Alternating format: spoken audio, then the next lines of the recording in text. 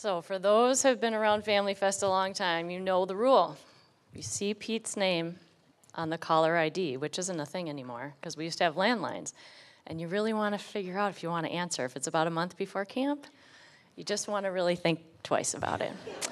Well, now we have text messages, and about 6 days ago, a text message came, and I didn't think anything of it. So I opened it, and how would you feel about sharing your testimony on Sunday? But I don't want to cause any stress. And I'm just going to be honest, I was so full of nerves. I'm like, I don't want to do this. I don't know what I'll share. What if I get emotional? Could happen. And then I thought of a friend who a couple weeks ago was asked to speak on New Year's Day at her church. And I was sitting by her when the email came, and she didn't want to do it. And she had really good reasons not to want to do it. But she was obedient. I got nothing. Like I said, you can't say no to Pete or to God when he's got your number. So, the men in my life can stand up here, no notes. They can give a presentation. They can give a sermon. They can lead worship. No notes, no outline. That is not me. So bear with me as I stick very close to my notes. So in thinking about my faith journey, I have to go back to my upbringing. I grew up in Edina, and I was the oldest of the 3 Keegan girls. Now you know where my son Keegan was named after. My dad is Catholic, and I was baptized Catholic. I attended Mass with my dad whenever I could at my request. My dad opened a pizza restaurant, Giacchino's Pizza and Pasta, which is still in business 47 years later. He worked 14 to 16 hours a day to provide for his family. So time with just he and I was really special. We always also went to Mass when we went to Iowa to visit my grandma and my cousins. So I know the rich tradition of the Mass by heart. My mom, however, is a Christian Scientist. Along with her mom, my grandma, who I was very close to.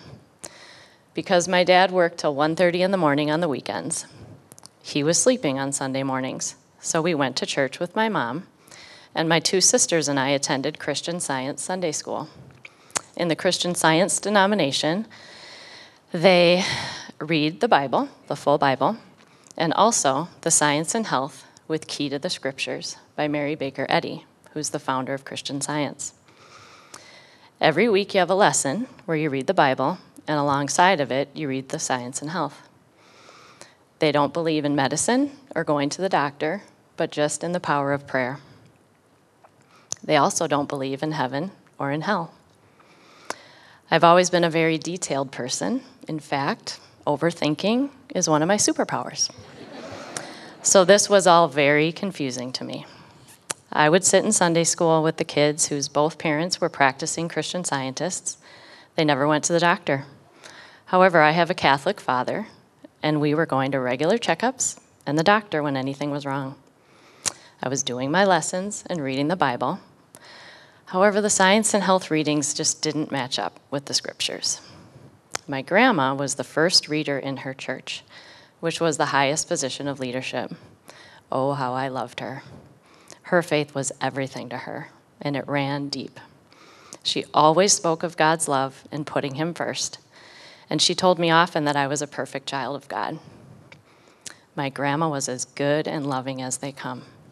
As a side note, my grandma never went to the doctor from the day my mother was born until 51 years later, when she had a tumor the size of a grapefruit sticking out of her abdomen. I learned some really good things in Christian Science Sunday School, but I wasn't practicing what was being preached. I was confused about the truth. Going into middle school and high school, I began attending youth group at Colonial Church of Edina with my friends. My sisters, Patty and Amy, also attended with me. Back in the 80s, there were a ton of kids attending the youth groups in Edina. The churches often joined forces, and we did events together. Spring break trips to Colorado were really popular. We took 5 coach buses of high school kids and their counselors to the mountains for a week of skiing, sitting by the pool, wonderful talks, teaching, and cabin time small groups. Lynn Larson was even my counselor. Enter Pete Larson. From St. Pat's, He was becoming one of my leaders, along with Joe Kavanaugh, who was the leader at Our Lady of Grace, and Jeff Lindsay, who was my high school leader at Colonial.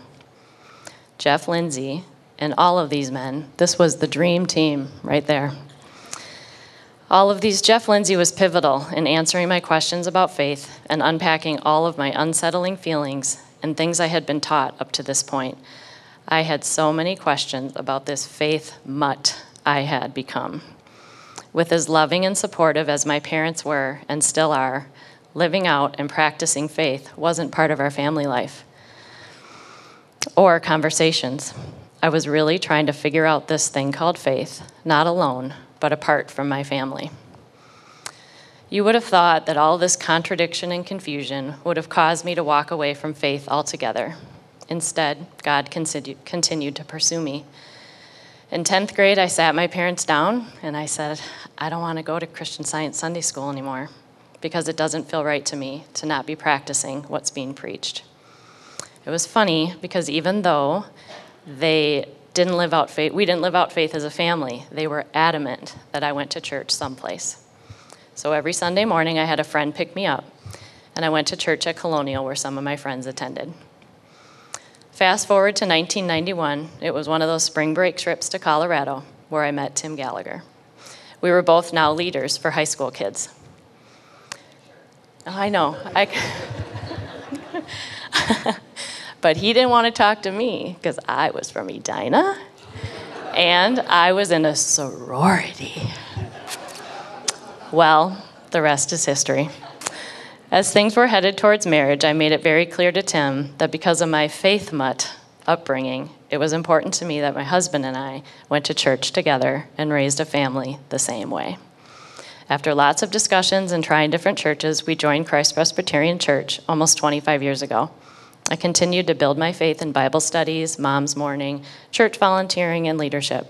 Our kids attended camps, mission trips, and we served as a family in many ways. And then, one of the biggest blessings and faith influence of our family's lives came when we were invited to Family Fest 22 years ago. Our oldest son, Keegan, was 3, and our twins, Peyton and Ryan, were 16 months old. I remember the first time we were invited. I told Paul Harmon and Dan Moran, we are not taking this Gallagher crazy freak show on the road. But by the time we left our very first Summer Splash camp, mostly with people we didn't know, I was in tears because I had to go home and do this all by myself after all the help and love we had had in the past 5 days. As the years went on, we have attended every Family Fest winter weekend and Summer Splash camp. We would be told that in the evenings there were KC meetings and who had the best Gallagher boy story of the day. Many of those very patient KCs, I've gone through the list, there's at least 10 in this room, are now sitting here as adults, and some have kids of their own. To you, I say thank you. Thank you for your part in raising my family. And those 3 little troublemaking boys are here today. Keegan's a camper, and Peyton and Ryan are leading those KCs, along with Peyton's new wife, Bree. I continued to grow and build my faith. At the same time, my parents and sisters didn't have any faith practices, and faith wasn't discussed within our family, other than once in a while my mom would remind me that I was God's perfect child. And if I was upset with someone else, she reminded me that they were God's perfect child as well. My dad no longer went to Mass, and after my grandma died, my mom stopped going to church as well. She did, however, hang the beautiful little sign that says God First right next to her bed in the same place that my grandma had it next to hers. Once in a while, comments were made by my dad, and still are in a joking manner, referring to those Bible bangers or churchhausen. So, now that you have heard a little bit of my background, and a lot of life happened in between, I'm going to fast forward to the fall of 2019. My middle sister, Patty, who is now running that same pizza place that my dad opened in 1975, was very sick. She was misdiagnosed more than once and continued to get sicker and sicker. In December of 2019, when she couldn't breathe, simply walking to her car. She was hospitalized and diagnosed with Hodgkin lymphoma. Treatment had to begin right then and there in order to shrink the cancer that was literally taking her breath away. It was Christmas Day. But there was a bright side. Only 6 months of treatment, and we were told this is the most treatable and curable cancer there is, until it's not. My faithful prayer warriors, many who are in this room, carried me through and gave me the strength for what was ahead. Patty was not able to run Giacchino's during her treatment, and her sister Amy, who had run the family restaurant with Patty for 8 years in the late 1990s, and was still involved in the business decisions. Again, God went before us making a way, as Amy's entire department at her company she was working for was laid off just weeks before Patty's diagnosis. She was ready to step in and keep things running. As expected, halfway through treatment, Patty was in remission. Praise God. She finished the recommended remaining 6 treatments, and as a safety net, we celebrated as she returned home, surprised her with signs and balloons. A few days later, however, the results of her scan for the end of her treatment showed cancerous activity. How can this be? Her doctor had never seen this before. It's now spring of 2020, and the world is shutting down because of a global pandemic. There were so many unknowns for all of us in this room, but it was even scarier when your sister has zero immunity from going through chemo. Treatment after treatment, failure after failure. This cancer is not cooperating into remission.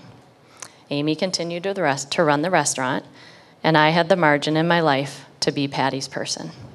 I attended every doctor appointment and took detailed notes to report back to the family.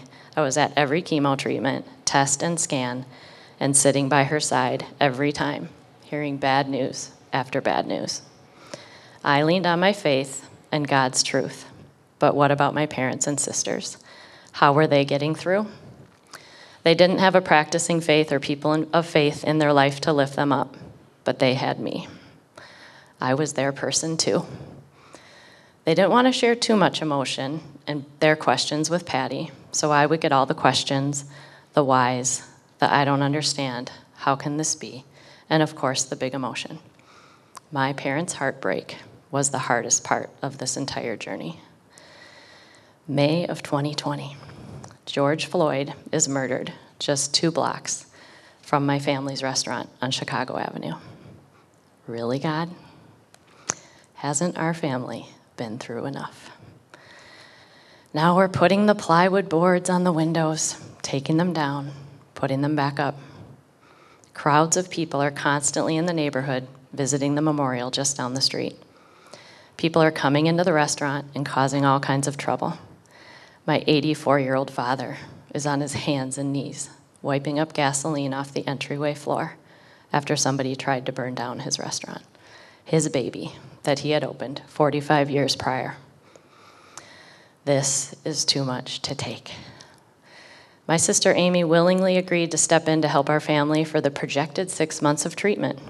There really wasn't a choice, considering it's now supporting her, my sister Patty, and my parents. Little did she know, she would be also trying to keep the restaurant afloat during a pandemic and now dealing with civil unrest right outside the front door. I would text Bible verses to my parents and sisters every so often, but wanted to be sensitive and not push them away with my Bible banging. They were usually answered with a thumbs up or a heart emoji or a thank you, but no further discussion. I created a Caring Bridge site, which took some convincing of my sister. I had to be sensitive in my updates, not to be too churchy, because it really was my sister Patty's story. And it's December of 21, and the moment we've been waiting for has arrived. Patty is in remission. When speaking to my dad about this, he told me that he had gone to the Our Lady of Grace Adoration Chapel to give thanks. And then I find out he's been going to that chapel every single day for months. He was also listening to Father Michael Schmidt's Bible in a Year podcast that I had told him about. What? Out of a father's desperation, Patty's journey had brought my dad back to church. He's still going to Mass every week and to that Adoration Chapel. Although this remission was great news, now began the scariest part of all. Because of this cancer's persistent recurrence, the best chance of keeping Patty in remission was a stem cell transplant. For those that aren't familiar, a transplant requires lethal doses of chemo, wiping out your entire immune system, which brings you just on the edge of death. Then the stem cells are reinfused into your body in order to build a brand new, hopefully healthy immune system. An immune system so new that you have to receive all of your childhood vaccines over again because the chemo wipes everything out of your body. It's crazy. Patty is single and I was her primary caregiver. For me, this meant 45 days of complete isolation to stay clear of absolutely all germs. Tim moved up to our cabin. I spent 5 days at the hospital with her during the transplant, and then she required 24/7 care for 30 days. 30 days of daily 3-hour doctor appointments and blood transfusions at the U of M when she could barely put one foot in front of the other. Setting an alarm every few hours during the night to administer more medicine than I'd ever seen in my life. I had to give her shots, take her temperature. I was watching, I was charting, I was holding the bucket, I was providing comfort, I was cleaning, doing laundry, cleaning, doing laundry. She had to change her clothes many times a day, change the sheets to keep every ounce of germs or bacteria away from her. You get the drift. Oh yeah, and did I mention trying to stay clear of COVID? I was living at my sister's house, a teeny little house in northeast Minneapolis. Only 2 bedrooms, so I was sleeping on an air mattress in the front entryway. My sisters lived together, Patty and Amy was running the restaurant. She would get home late at night, strip off her clothes at the door, head straight to the shower, while I fixed her dinner, and she would take it upstairs in order to keep her distance from me. She had to walk around her own house in a mask and stay clear of Patty and I. Despite all of her complete diligence, Amy got COVID. We were terrified. We moved Patty to my house, and we continued on, all staying healthy. It's a lot to recall and put on paper. At the time, I just keep plugging away. How on earth did I get through? My faith and leaning on the faith and support of so many of you. How did my parents and sisters get through? On a personal level, I'm not really sure. But I can tell you the witness they had by watching my faith community. They watched as a meal train filled with mostly people they didn't know. They received encouraging messages on Facebook, on Caring Bridge. They received cards and comforting gifts in the mail. All of this from people they had never met. They saw God through his people showing up, and they were in awe. During this transplant time, my son Ryan was serving as a volunteer with a middle school boys' choir living in a monastery in Spain. He was across the world, and it was hard. Without fail, every single morning during that 45 days, I woke up to a text with a Bible verse and a song sent from Ryan. I have the playlist if you'd like it. Not only did it help carry me, but I began then to forward them to my parents and my sisters every single day. Heck, they can't accuse me of Bible banging when it's coming from their beloved grandson and nephew. Now can they?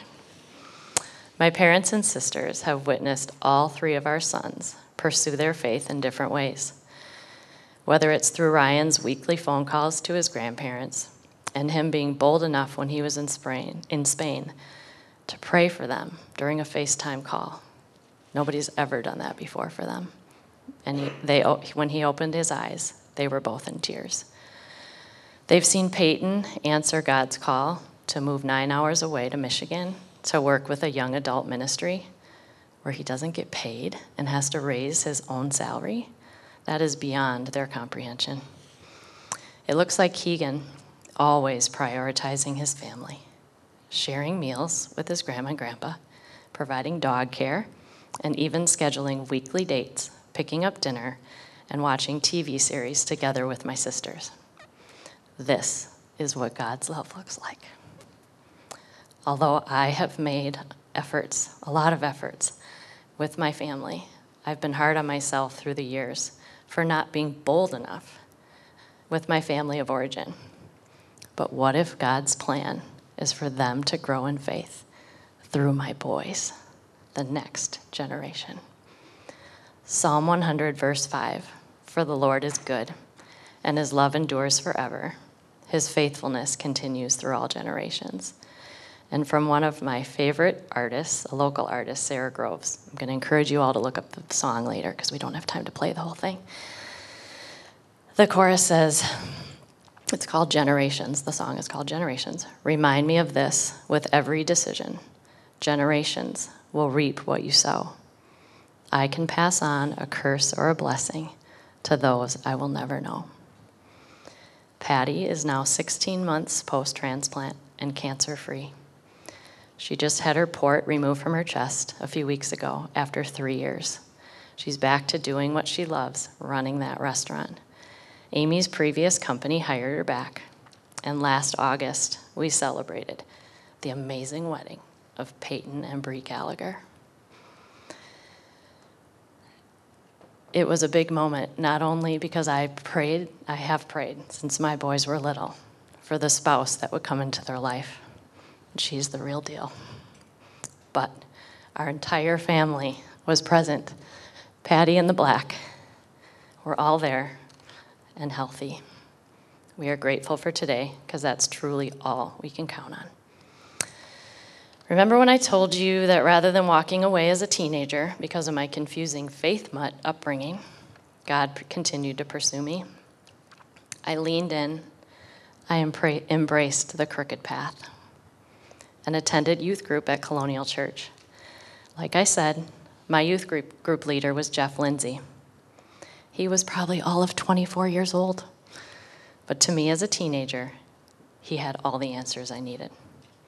He helped me straighten my path and answered all my questions, many, many questions, pointed me to truth, and helped me form my faith.